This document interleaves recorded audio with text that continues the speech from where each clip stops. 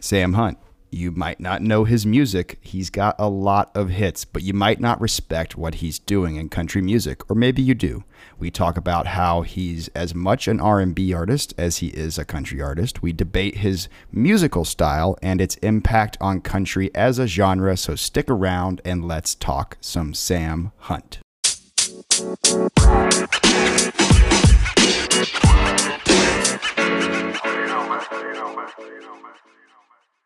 I'm tired of getting drunk.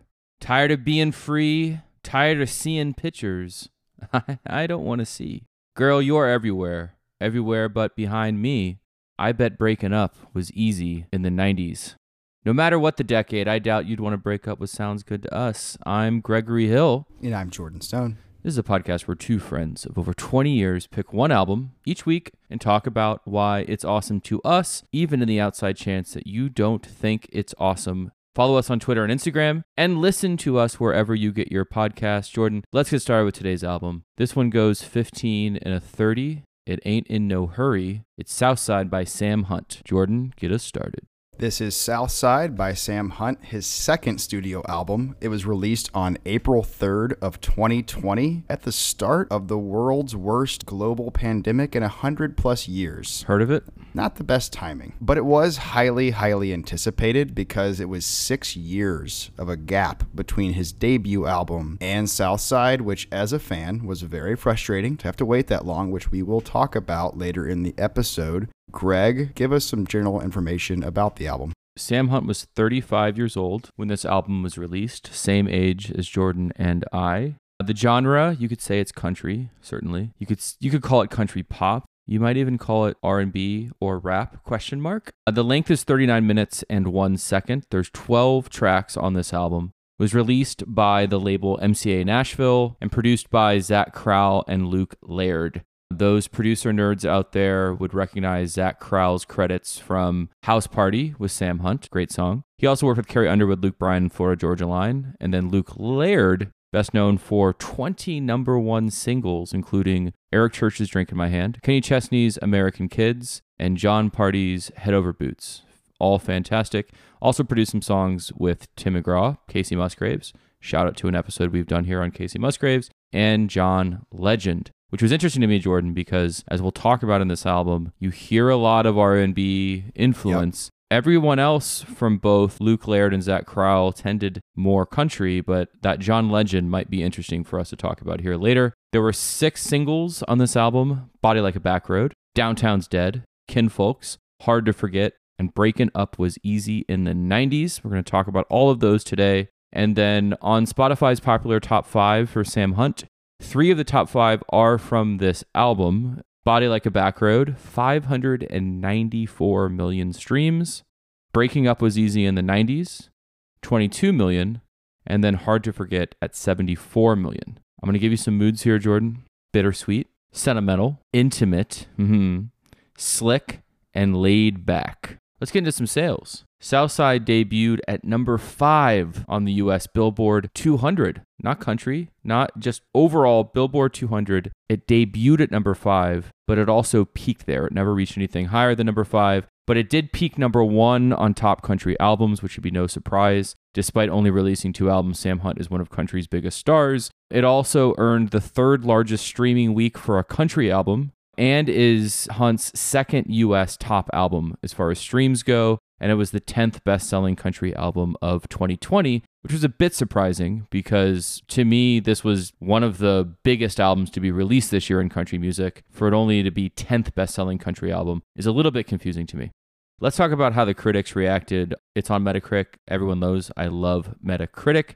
And this album did receive what Metacritic would call generally favorable reviews. Its aggregate score is a 72. For those of you who aren't familiar with Metacritic but might know Rotten Tomatoes, Metacritic takes all of the reviews it can find online, gives it an aggregate score, and Southside's was 72, which was a lot higher than I thought it was going to be because it's kind of confusing who this album's for. I think it probably puts off a lot of people in some ways, which we'll get into. But to see it get a 72 was pretty surprising. What do you think about that? It's a very polarizing album. I love it, and I know you love it. I can see why people wouldn't like it. Yeah. And when I hear 72, I think it makes sense, although I disagree. You think it should be higher? I think it should be higher, but it doesn't surprise me at all because of the content of this album, which we'll talk about. Okay. Let me go through a couple albums that were rated higher just so we can kind of see how it shook out in 2020. Fetch the Bolt Cutters by Fiona Apple came in with a 98. This was the number one highest rated album of 2020. RTJ4 by Run the Jewels came in at an 89. Folklore by Taylor Swift, 88. Evermore by Taylor Swift, 85. Gaslighter by The Chicks, 82. Reunions, my favorite so far on this list, Jason Isbell and the 400 Unit came in at an 82. Ungodly Hour, Chloe X Halle came in at an 81. I like that album too. Starting Over by Chris Stapleton, another country record, came in at 81. And then Manic by Halsey, who you got me into, came in at an 80. Do you think this album should be rated higher than any of those? I don't know all of those really well, but I will point out that Folklore by Taylor Swift won Album of the Year at the Grammys, all genres, and that got an 88. So you could almost adjust all of these up 12 if that's the best Album of the Year at the Grammys. But no, those are all great. Cool. And I'm a huge Run the Jewels fan. This is my third favorite Run the Jewels record, which is why I'd probably put Folklore over it as well. Surprisingly as well, that major outlets were ranging from mixed to favorable. All Music, 3.5 out of 5. Pitchfork, 7.5 out of 10. We talked about Pitchfork's 2.9 out of 10 rating of Only by the Night by Kings of Leon. They're so inconsistent. I can't believe Pitchfork gave this a 7.5, honestly. I read through the review and it was confusing how much the person liked it. Rolling Stone gave it a 3.5 out of 5. So this is consensus is it's good, maybe not great. Awards, kind of light on it. Body Like a Back Road does a ton of work for this album, but it was also released in 2017 as a single. So this album has been out in the culture forever. It won Single of the Year at the ACMs in 2018. Whenever you talk about country awards, you have to talk about 20 different award shows. The CMAs, Body Like a Back Road, was nominated for Single and Song of the Year in 2017, didn't win for either. In the Grammys in 2018, it was nominated for Best Country Solo Performance and Best Country Song, didn't win either. But the Teen Choice Awards coming through, Body Like a Back Road in 2017 won Choice Country Song. The kids love it, Jordan. What do you think about that? Damn right they do. Yeah, that's awesome. Yeah, I mean, sometimes the youths have to set us right. A couple critical quotes here I want to point out. I want to deep dive, if you'll let me here for a second, in Pitchfork's review. So here's a choice quote. Southside's experiments, and I want to stress experiments because I want to talk about that a little bit later, are made with enviable effortlessness. It's a little rough around the edges, not self-consciously provocative. Hunt doubled down on his initial mission, making hip-hop and R&B and country sound hip instead of hokey. And it paid off with this collection of songs that are more than anything else fun. I couldn't agree more. That is one of the best reviews I've ever heard, and most accurate too. And to come from Pitchfork, that is supposed to hate this album. Yeah, this is I feel like this is everything Pitchfork stands against, and for them to have such a really well thought out and good review, I'm impressed. The good thing is the people at Pitchfork understand music really, really well. And so when we talk about legacy and we talk about what this album might end up doing for the future of country music, there's something here that I think the average listener probably wouldn't detect, but Pitchfork found it, which is really good. Let me talk about kind of an opposite type review.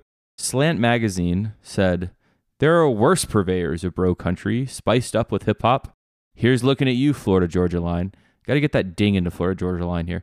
And Hunt has an ear for melody, but his reliance on lyrical cliches and hit you over the head genre fusion makes Southside worth little more than a shrug. Now, I agree with part of it. So you and I love country music. I would not necessarily say that Sam Hunt is a better songwriter than Jason Isbell or definitely not Margo Price or even Casey Musgraves, right? There is a lot of generalities here, even though this album is deeply personal. So the first half I could give Slant Magazine, but the second half, calling this album, quote unquote, worth little more than a shrug, I completely disagree with. What are your thoughts? So you got the Pitchfork review that was positive, and you've got the Slant Magazine that was negative.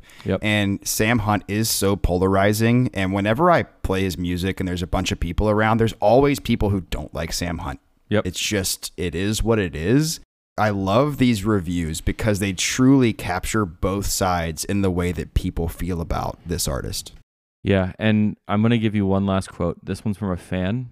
This is a bro country record with nothing in the way of creativity. Random lyrics about girls, tens of different genres mixed and marketed as songs.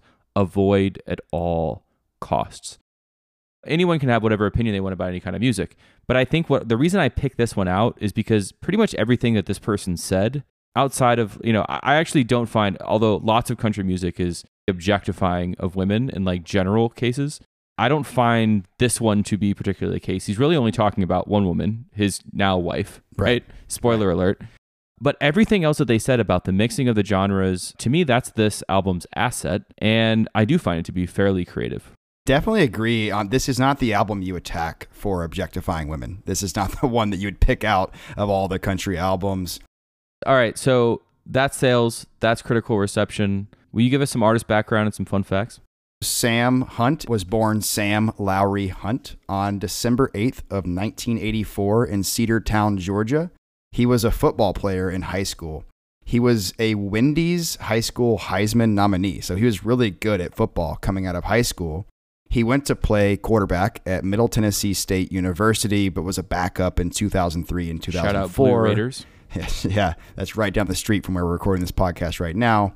He transferred then to UAB, so University of Alabama, Birmingham in 2005. He was their starting quarterback in 2006 and 2007, and he was actually pretty good. So music-wise, after football practice, he started picking up guitar, started writing songs. His roommates heard this. They're like, dude, your songs are really good. They encouraged him to start booking shows at bars and getting out and playing his music. At around that same time, he graduates from college, tries out for the NFL, and it doesn't work out. And to his family's surprise, he decides to move to Nashville and pursue music. What you might not know is Sam Hunt was a great writer in Nashville before he became big. He wrote Kenny Chesney's 2012 hit Come Over, Billy Currington's We Are Tonight, and then one I want to call out is he wrote Cop Car by Keith Urban, which is a true story, by the way. He also then put that on his debut album. So he writes it for Keith Urban. Keith Urban releases it as a single. He then puts it on his own album. I think his version's better. Mm-hmm. If you've heard both, I recommend listening to both. So he was an already successful songwriter. He then starts a solo career, signs with MCA in January of 2014. He releases Montevallo, and the first single, Leave the Night On, goes to number 1. So he's already off the bat successful, and he's the first male solo artist with 4 number 1 hits from a debut album. Pretty big deal. So Southside now comes out in 2020, and Body Like a Back Road was number 1 on the Billboard Hot Country charts for 24 weeks, and I'm calling that out because it's a record. He cites Usher as his biggest musical influence. I would say that surprised me. It doesn't. We're going to talk about that. I mean, I think Sam Hunt is as much an R&B artist as he is a country artist. So that is it for me on the background and fun facts. Thank you. I had fun. Jordan, what are some memories you have, or what's a personal story you have from time that you've spent with this album? Yeah, so I have worked in the music business off and on for about 20 years. And I go to industry events. I'm doing quotes with my air quotes with my hands on that one. I'm at an event in 2014, and I am hanging out with this big time music exec. I can't remember his name. Tom Hanks told me never to name drop, so I'm not going to do that today. And I asked him, I said, hey, who is the next big artist I've never heard of in country music? But the next big thing. He goes, Sam Hunt, no question. I'd never heard of Sam Hunt. I go home, find Sam Hunt on Spotify. At this time, it's 2014. He has 2-3 song EP. His first album isn't out yet. And I love the songs, and I became hooked on Sam Hunt. And I've been a big fan ever since. Next for me is Greg. You're aware of Spotify Year in Review. I am familiar with the work. Yes, it's big on the internet. You get it in December. It reviews your year in Spotify and what you listen to the most. Well, there is a service called Last.fm. I highly recommend it. It is a way that you can look at your listening stats for music, but anytime, every day, basically. So Spotify Year in Review, imagine that you can look at it every day. And I want to point out here how much I listen to Sam Hunt. So I've been using this service for Spoiler, 2.5 it's a years. lot. It's a lot. I've been listening to or using Last.fm service for 2.5 years. In the past 2.5 years, Sam Hunt is my number 5 most played artist. Number 1's Post Malone. Side note. Southside is my 3rd most streamed album in the past 2.5 years, and it's only been out a year. Montevallo is my 10th most streamed. He has 2 in the top 10 of my top albums. And then Hard to Forget is my 2nd most streamed song. I'm a big Sam Hunt fan. I listen to Sam Hunt a lot. And one of the big reasons that is, in my personal connection to this album, is I spend a lot of time on bodies of water, lakes, rivers, beach, and Sam Hunt country music is just always being played when I'm out with my friends and family. You've got, the Bluetooth speaker and you're playing some songs and having some fun. I play a lot of Sam Hunt. So that explains it. And that's really my connection to this album and Sam Hunt. What is yours, Greg? Yeah, so you actually introduced me to this album when it came out. This was less than a month into quarantine, lockdown, whatever you want to call it, the beginning of the pandemic in 2020. I was just sitting in my apartment. I think it was, I remember it being later in the afternoon. You sent me a text and you said, Sam Hunt's album just came out. Like, all right, I love Sam Hunt. I've been waiting for this album forever. Thank you, Jordan, first of all, for sending me the text and thinking of me. But then secondly, I immediately opened up Spotify and hit play on it. I loved the opening immediately. It got to the second song, which is Hard to Forget, and I hated it. So I'm live tweeting, not on Twitter, but just on SMS to Jordan and iMessage, whatever. I'm sending him texts like, oh, I love 2016. That's really interesting. We have some stories about 2016. Oh, I hate Hard to Forget. I don't understand what he's trying to do. It sounds forced, whatever. So I get to the rest of the album. But then after I got done, I'm just like, all right, I'm going to go off and do my thing. That night, I listened to Hard to Forget probably 20 times. Did I tell you to give it another chance?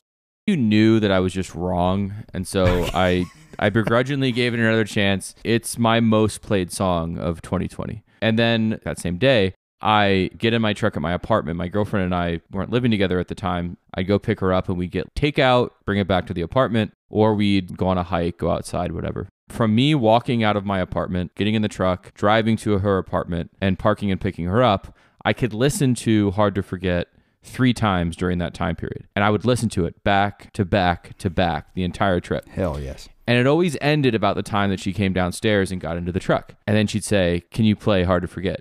She's not a country music fan.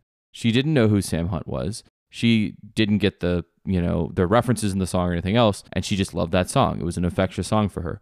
So after listening to it for 3 times in a row, I'd listen to it a 4th time in a row once she got in the car. All right, so let's talk about then some just general impressions about the album. We're not critics. We're not going to give a full-fledged review, but just give me some of the thoughts at the top of your head when it comes to Southside. Obviously, I love this album based on my listening habits and the stats I just walked you through. True. That's my disclaimer. And this is the first episode that I've done this. I'm going to take kind of a negative approach to this one because I feel like this is the only place I can do it. I love the album. I do, but I have a bone to pick with it. Okay. So I'd like to point out this frustration as a fan with Sam Hunt. Montevallo was released in 2014. Yes. Right? So it comes out, you get a couple years with an album and, you're like, hey, I want another album. So 2016 rolls around and you're like, when is the next Sam Hunt album? I've been waiting. When is it coming out? 2017 rolls around. So we're now 3 years removed from an album, which is unheard of in country music.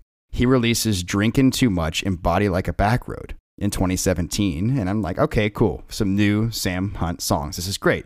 He releases Downtown's Dead in 2018. So basically every year we're getting a new song, more or less. He releases Kinfolks in 2019. I'm excited. Okay, there's new Sam Hunt music. But mind you, it's over a 3-year period these songs were being released, right? He then releases Southside. He announces the new album. I log on Spotify, first day it's out, and I take a look at the track list, and I'm like, okay, there are songs on this album that are 3 years old, and I'm frustrated. I love the songs, but they're not new. They're not new to me. And so I look at the track listing, and only 7 songs are new to me.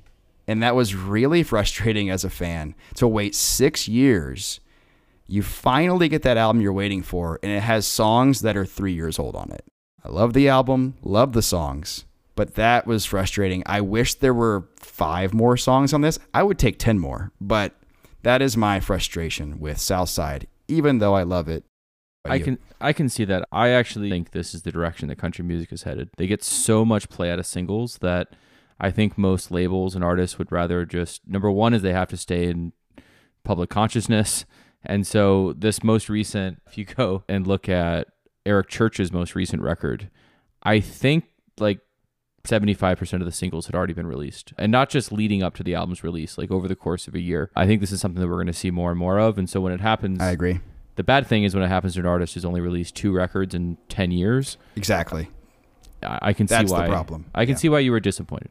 My sort of impressions here are, I worked at a radio station when I was in college. This was 2004, 2008. And whenever I would meet new people who were at the station, I'd always ask them, obviously, what kind of music are you into? And invariably, most of the people would say something along the lines of, I listen to everything except rap and country, which is a really weird take to me because I think that rap and country are the 2 best genres. Obviously, I'm biased because those are my 2 favorite genres. I think that Sam Hunt only listens to rap and country. Wouldn't surprise me. And so he's the opposite of the people that I talk to. Probably some R&B thrown in there as well. I think that's what we talk about Southside. In my head, we're talking about the confluence of 2 genres, not just sound-wise. I don't necessarily think all of this record sounds like a hip-hop record. It doesn't sound like an overtly R&B record necessarily, but it has the vibe of a rap, R&B, and country album mixed together, which there's a song that you actually also introduced me to called Paradise to Me from Nico Moon. In the beginning of Paradise to Me, which we're going to talk about later on in album comps, he talks about driving down to the lake and he's playing Willie and Ying Yang. And that's not a surprising mix to me as someone who grew up in Tennessee, because that's what we listen to. You could go back to back between an Outkast record and then Garth Brooks. You could go back to back with Ying Yang Twins and Willie Nelson. I think that spirit of the album is infused in this, and so I just wanted to call that particular part out, and it's part of the reason why I really like it. It's not like Tex-Mex where you're like mixing these 2 things together, but you still get either or. The album is fusion in a good way. It's like a thoughtful mixture of all of his influences, which I think works really well. It's also not often that mainstream country artists take risks, and I think that Sam Hunt legitimately took a risk on this album. Hard to Forget is a strange song that paid off but could have not. And to your point, this is a really polarizing record, and I don't know what Nashville thinks about it because I'm not plugged into the sort of Nashville music scene, but I do think that he took some risks, and I think most of them paid off. We heard the word experiment in the Pitchfork review. Is this an experiment? Is this the future of country music? I hear the word experiment. I don't like that. I think this is deliberate, and I don't think it's contrived at all. I think this is Sam Hunt. It's him. The album cover, which we're going to talk about in a minute, that's Sam Hunt. He's just chilling with his dog next to a trash can. Sam Hunt is. So I like Florida Georgia Line a lot, but they're kind of trying too hard. Maybe. Yep. I think Sam Hunt is Sam Hunt, and the music business in Nashville doesn't like that for some reason. He's just not as well received as he should be. So I don't think it's an experiment. Not being contrived is really important and why I like this album so much. I think the first time that I heard Hard to Forget, back to my earlier story, it felt contrived, but as I listened to it more and more and more, I understood a little bit better what he's trying to do. This is not Jason Aldean. This is not Luke Bryan. This is not like consciously making fun of hip hop, which country artists sometimes do in music. That's not what he's doing. You can tell Sam Hunt loves Usher. He loves, I think he has to love Drake. That's part of the reason why I love this album. Last thing I'll say is, similar to Only by the Night by Kings of Leon that we did in a previous episode, this is an album that I want to listen to in a specific place at a specific time. I want to be in the summer. I want to be on a boat. I want to be at a tailgate. I want to be driving around in my truck with the window open, my arm out of it. This is like very specific music. I don't want to listen to this music in the winter when it's cold and depressing outside. And then the last thing I'll say is, I love the Hard to Forget music video. We don't talk about music videos very often on new records because they're just, frankly, they're not as important as they used to be. But go watch the Hard to Forget music video. It's really weird. It's really fun. And it's I was about to say, I don't like it at all. Talk me into why you like it. Number one, there is no consciously country imagery in it, although it's a very country song. He's at a motel, and there's just a bunch of outcasts hanging out in various states of their day. He doesn't explore any of their stories. You just see glimpses of people putting on clown makeup and people hanging out by the pool. And you have just all this weird imagery coming together. It's very colorful. It's very fun. First of all, it has nothing to do with the fucking song. Nothing. So it's just this like movie about a bunch of outcasts and weirdos.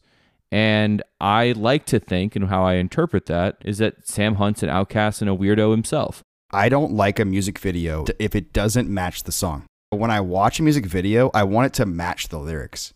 When it doesn't, it bothers me. Have you seen the Breaking Up Was Easy in the 90s music video?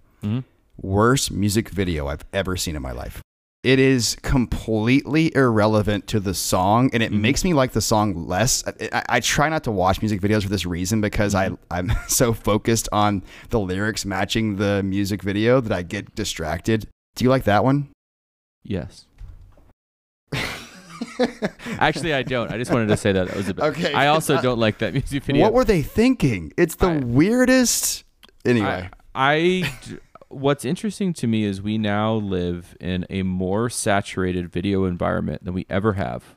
Much more so than the MTV era. And I don't think that artists have figured out, even younger artists who grew up with YouTube and are now growing up with TikTok, have understood what to do with YouTube. Although TikTok being, in my mind, music platform, artists, you know, like, what's the guy who did Dick Down in Dallas? Trey Lewis. Yeah, Trey Lewis has famously blown up on TikTok as a country star, and others are too. So maybe they just skipped YouTube and they just ported over the MTV music video format to YouTube. I agree with you, and I don't like the one you talked about. Go watch the Breaking Up Was Easy in the 90s music video and ask yourself, how did this get cleared and greenlit? It's mind-blowingly bad. I'm sorry, Sam Hunt. I love you. I've been very negative this episode. I'm sorry. I'll try to turn that around. Let's turn that frown upside down and move into some album comps. I want you to walk me through, Jordan, in your mind, what are some similar albums to Southside by Sam Hunt? The direction that I took was Sam Hunt's an R&B artist with country under and some overtones. And so the two artists that came to mind for me were, what if Sam Hunt just dropped the country act and the accent and just was an R&B artist? Who would he be? Khalid has this album called American Teen, has the songs Young, Dumb, and Broke and Location. You've probably heard these songs if you don't recognize the titles. He is very, very similar to Khalid. And then Bazzi, B-A-Z-Z-I, is another artist. He has a song called I Got You, which is a Sam Hunt song without the country. Those two artists are extremely similar to Sam Hunt, and I'd love to see Sam Hunt try just an R&B album. Maybe I wouldn't. I say that, but if he did, they'd sound like this. Two more. You mentioned one of these. You mentioned Drake. Nothing Was the Same is my favorite Drake album, and Drake's albums are all very different. So when someone says to me, I don't like Drake, I'm wondering what album they're talking about, because they're all very, very different. And Nothing Was the Same is a Sam Hunt hip hop album, and it's Drake at his best. Go listen to it. Stoney by Post Malone is his first album. Post Malone has way more country influence than you'd think. There's some acoustic based songs on this album, Feeling Whitney and Go Flex off of Stoney. Those are two on the more hip-hop side that remind me of Sam Hunt. What were your album comps? So I actually like your list a lot better because I only went the country route, but people need to know both. That's fair. But what I'm saying is what we'll talk a lot about throughout the last segment on this episode is about how is Sam Hunt a country artist or not? He's both. He's neither. He's all over the place in good ways. But I think the Drake album comp, if you like Drake, you should listen to Sam Hunt and give it a chance, because if you're the type of person who doesn't like country music, you will like Sam Hunt. And if you don't, you can at me on Twitter. Mine, though, are all similarly air-read country artists. I think Greetings from Jake Owen by Jake Owen is something that you'd probably like. Tangled Up by Thomas Rhett. Although I think I like Sam Hunt a lot more than Thomas Rhett, I don't think Thomas Rhett wants to make the kind of music that Thomas Rhett sometimes makes on these albums, and I think Sam Hunt wants to. Unfortunately, it's true. Yeah, so, Shots Fired, Dustin Lynch's Tullahoma, Dierks Bentley by Dierks Bentley, the self-titled album. I think there's some parallels there. Chris Jansen's Buy Me a Boat, which the song Buy Me a Boat is one of my favorite country songs of all time. Eric Church's album Mr. Misunderstood. Mr. Misunderstood is a great album, and I think you would like it. And then Nico Moon, we talked a little bit about Paradise to Me earlier, but the Good Time EP. I'm looking forward to hearing more music from Nico Moon. Let's talk about cover art. I think you and I are both going to have some good things to say here. I assume we both love this, but I'm curious. What do you think about the cover art? One of my favorite country album covers ever. Agreed.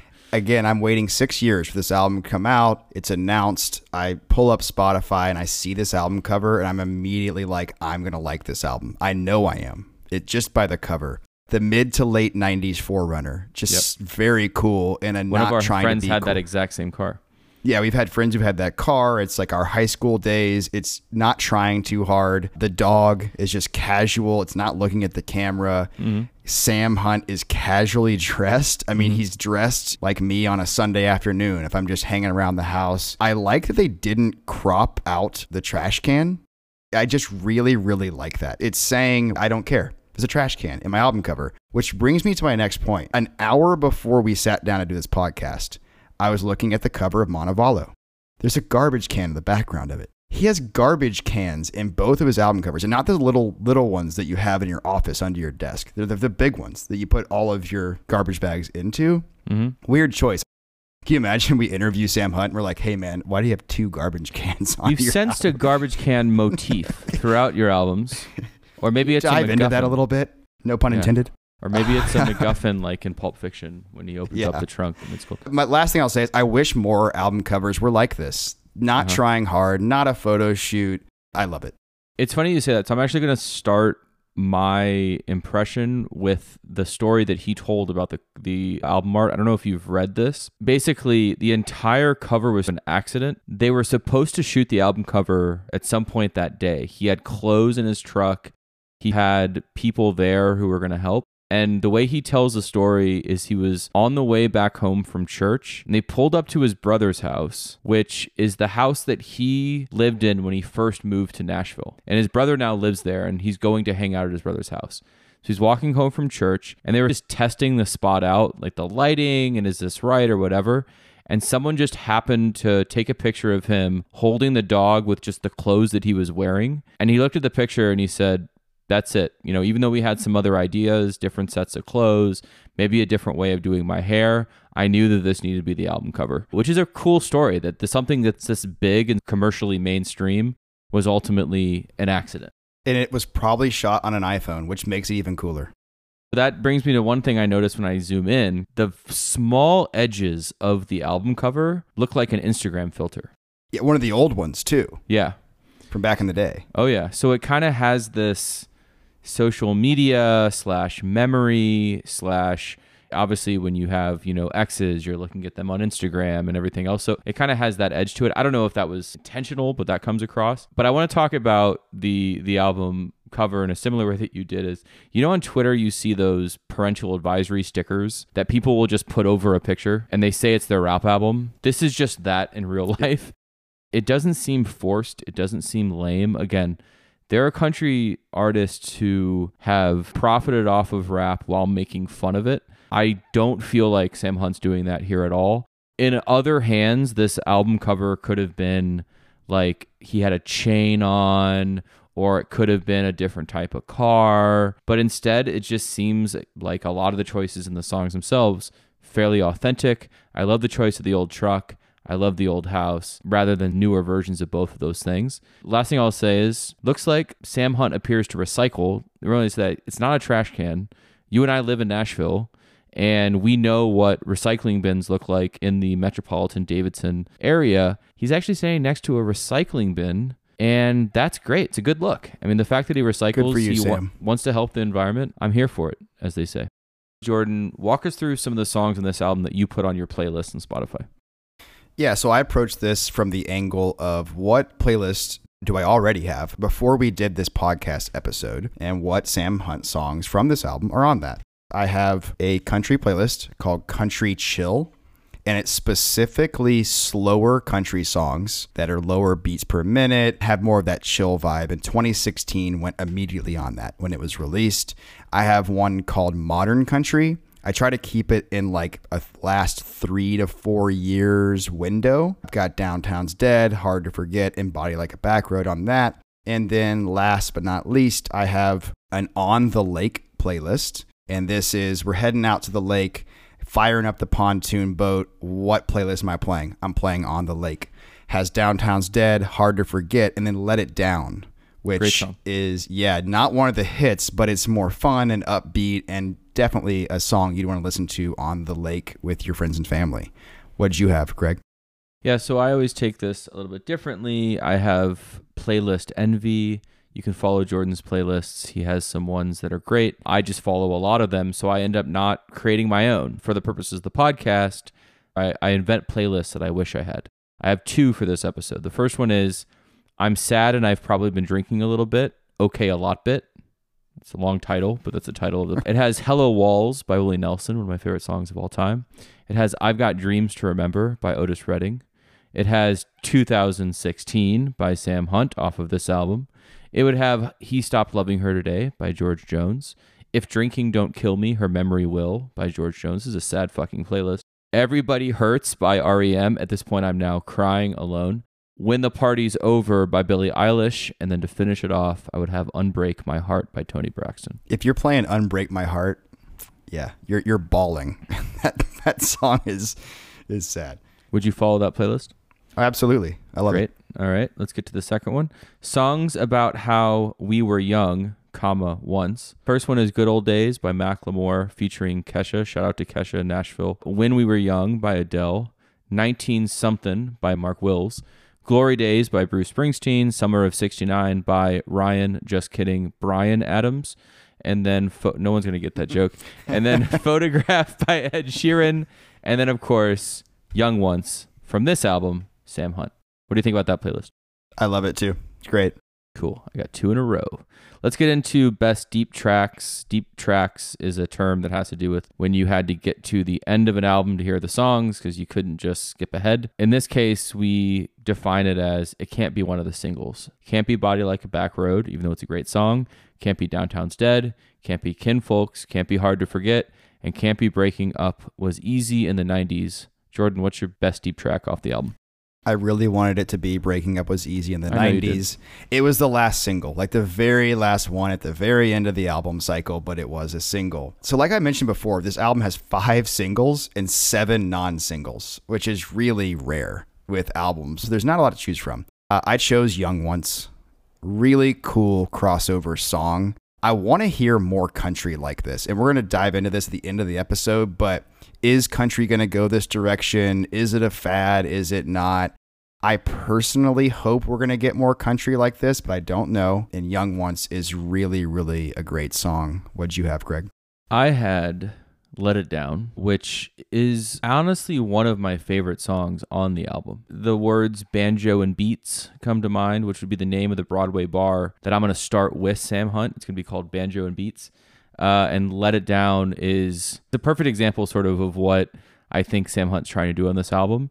You have beats and banjo, and it sounds like an R&B song, but it's unmistakably a country song, and it's fun. You would listen to it on the boat in the summer, you said on your playlist.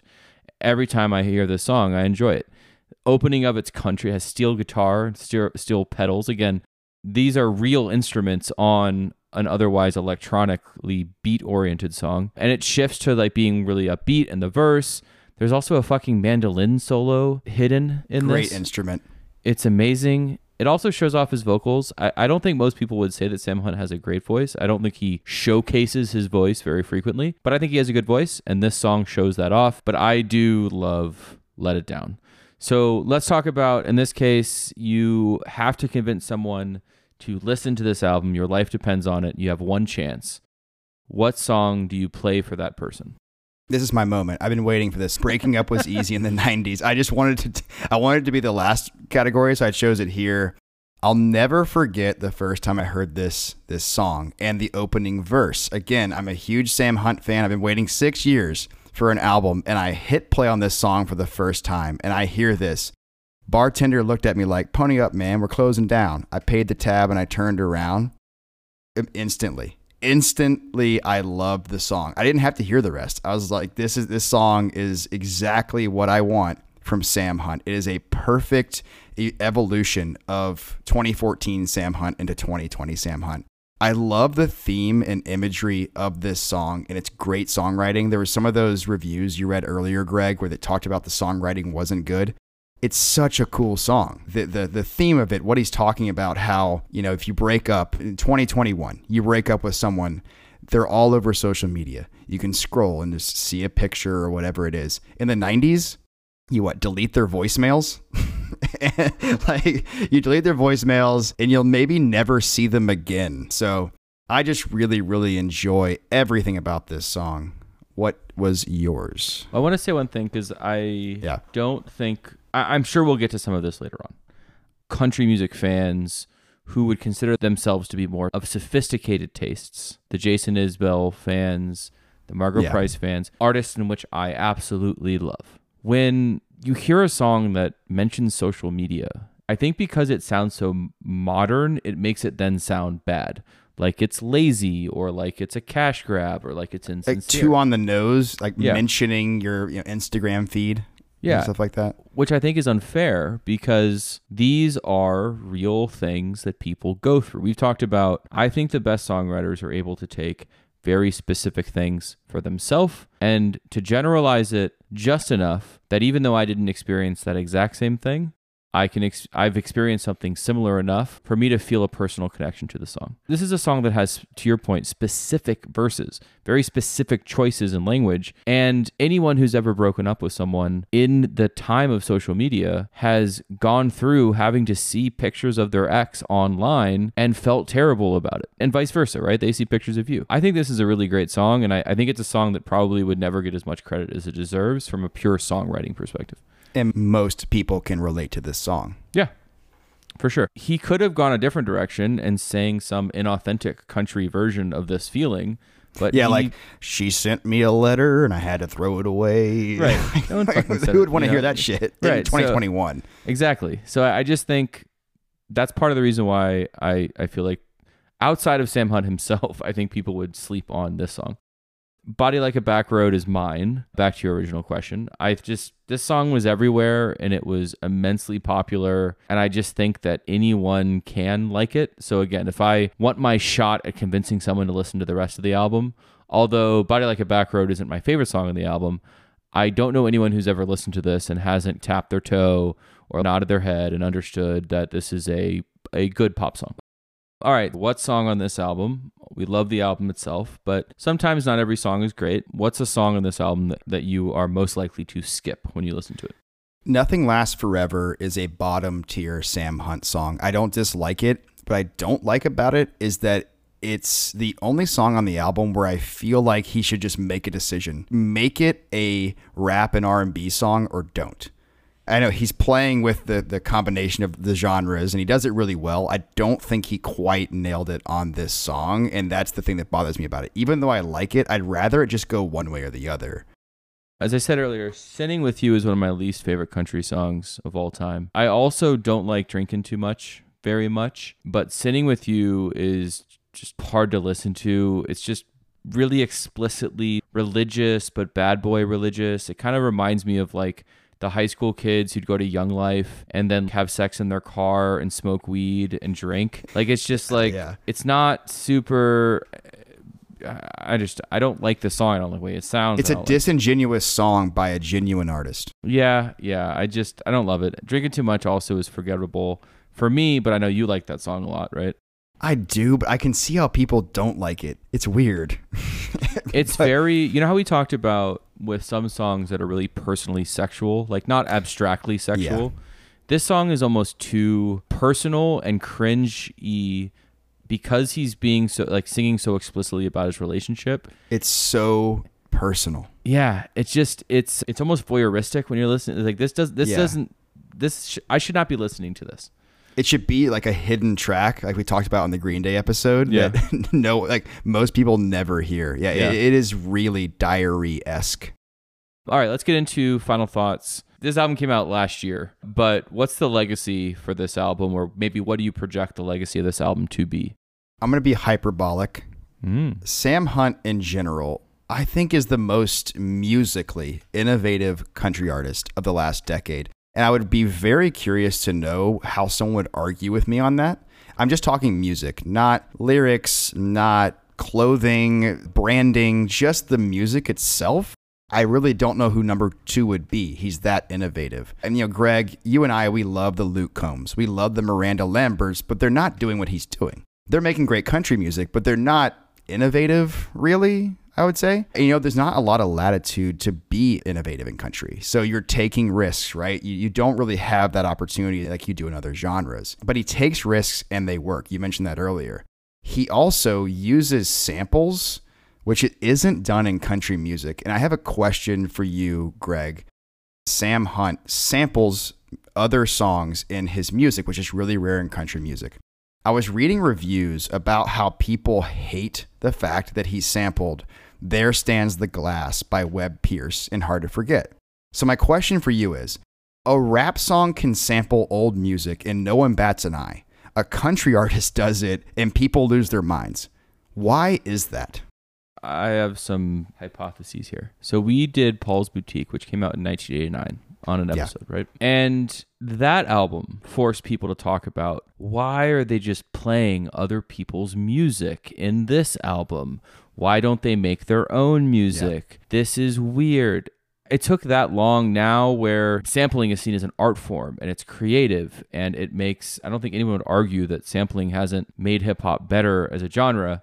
This is the first country song that I know of, at least the only mainstream country song that I know of, that so consciously both played an old song, but then also turned that song into the beat, which I think is what is innovative about this song, right? A couple of things that I say. Number one is it's genuinely new. I think that probably somewhat shocked people to hear it. I know that when I've played that song for people, they're like, wait, is this Sam Hunt? This sounds like a really old song, because they hadn't heard Webb Pierce before. So I think it just might sound weird to people because it's new. I think that if more people decide to do this, and I hope they do, I think it will become less weird. It'll become more accepted. Number two, I think genuinely country music fans, capital C, capital M country music fans, want to hear classic country music. They don't want to hear something that sounds like hip hop. And because of that, then they're like, well, this is not actually country. It's not authentic country. And I don't think it's good. So those would be my two reasons why. What do you think?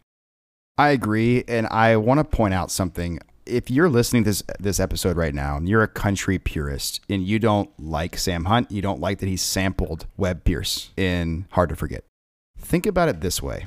Instead of thinking about it as, you shouldn't do that, that's not right. I had never heard of Webb Pierce in my life. I had never heard There Stands the Glass. Yep. I hear the song. I go listen to There Stands the Glass by Webb Pierce. I now like that song. I now respect Webb Pierce. So think of it as new artists introducing the younger generation to old artists. Honestly, I think if you're a country purist, you should respect that and be like, that's awesome. We should do more of it. It's another way to look at it. What's ironic is sometimes you talk to country music fans who might hate this song, and the only old country they've listened to is Hank, Willie, Cash, the Mount Rushmore of country artists. But they're not diving deep into like the annals of the Grand Ole Opry and listening to 40s and 50s country music. So I agree with you. To that point, if this is a way for people to listen to old country music in a way that they wouldn't otherwise have known about, I think it's a win. Wrapping it up here for me on this category, I think Casey Musgraves is the most innovative lyrically, and then Sam Hunt is the most innovative musically. And then the legacy for him in this album is this. It's signaling to the rest of country music. You can do this. You can take risks. You can draw outside the lines. It's okay. It's okay to use hip hop beats in your country music. And I think that's big. And I think we don't know what the legacy of this album is yet. It's a year old, but I think that's what it's going to end up being. And then I want to shout out, you mentioned him earlier, to Nico Moon. I love what he's doing. He's kind of taking what Sam Hunt's doing and even evolving it a little more and taking more risks than a Sam Hunt even would. So listen to Nico Moon if you like Southside. Agreed. Shout out to Nico Moon. Please release more music. I agree it's too early to tell, but a couple of conjectures here. I do think that Hard to Forget as a song on this album is a legitimate new direction in country music. I hope that sticks. To your point, I hope more people try to do this. We've said this before, but in the past, you have country artists who might see rap and its ascent throughout the sort of mid to late 90s and early 2000s, when you first start to see country artists self-consciously and very cynically attaching themselves to hip hop and either using it as a way to make fun of it, knowing that their audience and their fans are probably not big hip hop fans, or using hip hop in songs to sell records. Like, again, I think every single country artist who has ever used hip hop in their music, to me, so far, has been disingenuously doing so until Sam Hunt. And I think, like we said before, Sam Hunt played football in the South and probably similarly to me, only listened to country and rap until they got introduced to other types of music, right? Which I'm glad I did. I think that went into the gumbo of his brain and came out as this music. And to me, I find that to be authentic. This also, as an attitude, is country as fuck, because he's rebelling against what people expect of him in the same way that every single generation of country artists have found to do. And he's making music that I assume people that I know who, listen to country music and have similar tastes as me enjoy, because they're used to hip hop in a way that previous generations of country music fans weren't. And so I think he is a sincere country artist. I think he's making music for himself that other people happen to like, which is my favorite kind of music. And I don't think he's just using R&B or hip hop to sell records. And that, to me, I hope is a legacy. I think the future of music, we'll talk less and less about genres and we'll talk more and more about just what's fucking good. And I think this album is fucking good. I like the perspective. Thank you. That's why I said it out loud. So let's talk about who or what, again, it's early, Jordan, but who or what has this album inspired? It's safe to say we don't know yet, right? So let's talk a little bit about the style that Sam Hunt's doing. And is it going to be a fad or is it going to change the genre? If I had to bet some of my hard-earned money on whether or not this is going to change country music forever or going to be a fad, I'm going to take fad. And it's not because I don't want it to change the genre. It's because I don't think it will change the genre. I think country is too set in its ways. I don't think the next Miranda Lambert album is going to have hip hop beats on it. I just don't. Now, maybe newer artists coming up do, but I hope it opens the eyes of a lot of country artists and makes them think about that next album they're recording. And it's unfair to call it a fad also. I think it's unfair to Sam Hunt. So it's not as much of a fad. I just think he's doing his own thing and other artists aren't going to take the risks that he takes. Mm-hmm. So I will almost say the opposite in that I hope other artists, I hope it doesn't become a fad. I hope that a bunch of artists don't try to do this for like the next 2 years. Yeah. I love Miranda Lambert's music with every fiber of my being. If she started releasing songs True. with hip hop on it, it wouldn't be authentic. So my question to myself is, can another artist even really do this? I don't know. They'd have to be new. And so that brings me to my point is I think that Nico Moon, in some way, we can't prove this without talking to Mr. Moon, but I would assume that Nico Moon is influenced in some way by what Sam Hunt has done here. I love to see artists signal to other artists down the line that whatever you like, make music like that. Don't confine yourself to a single genre. Don't confine yourself to other expectations. Make music that you want to like. And so I assume that the only types of people who are going to be listening to the Sam Hunt record outside of Body Like a Back Road, which had crossover appeal, are going to be country fans. And I hope those country fans who might like punk or hip hop or any of these other genres that they're growing up listening to will find more and more ways to be authentic because of listening to this album, is my hope. Whether that'll happen or not, it's too early to tell, but I hope that happens. Well, that gets us to the end. And before we say good night and goodbye to the listeners, Jordan, anything you want to bring up here? Yeah, so the best way that you can support us, I'm going to ask you a favor, is pull out your Twitter and Facebook, if you don't mind. Doing it right now. And share with your friends and family that you enjoy the podcast, if you do, of course. Let them know, @mention us on Twitter, pod sounds good.